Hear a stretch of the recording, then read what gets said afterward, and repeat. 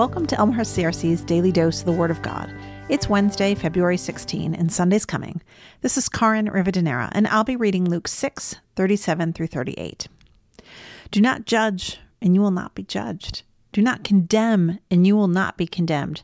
Forgive, and you will be forgiven. Give, and it will be given to you. A good measure, pressed down, shaken together, and running over will be poured into your lap. For with the measure you use, it will be measured to you.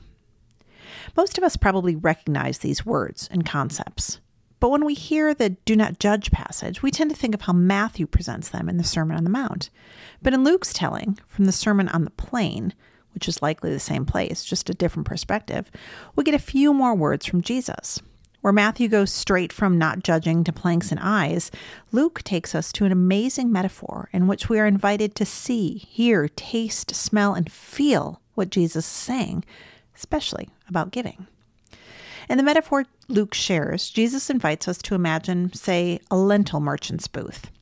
A customer has just paid her, and because they noticed her need, the customer sneaks her more than asking price. The vendor graciously returns the favor by scooping deep into the bin, shaking her measure to make room for more lentils, and then pouring them out into the customer's pouch, which overflows and collects in their lap and in the folds of their robe. Think about this for a minute. Isn't that a happy scene? I imagine both the merchant and the customer smiling and laughing, but not because they've both experienced material abundance. Instead, the joy I imagine is simply being in the presence of generosity and goodness.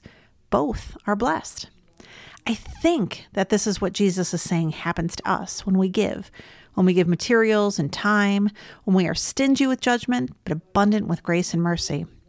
When we do this, Jesus promises us something more than a tit-for-tat repayment, something far more than the material promises we wish we were the direct result of giving. The truth is, we may or may not be so-called blessed with additional funds or riches. After all, Jesus doesn't say that the poor widow's offering or Mary's anointing of Jesus' feet with expensive perfume resulted in riches for either of them. Instead, here, Jesus offers a picture of a true blessing, the abundant grace and goodness of God. In our generosity, that blessing will manifest, multiply, so much so that it runs over.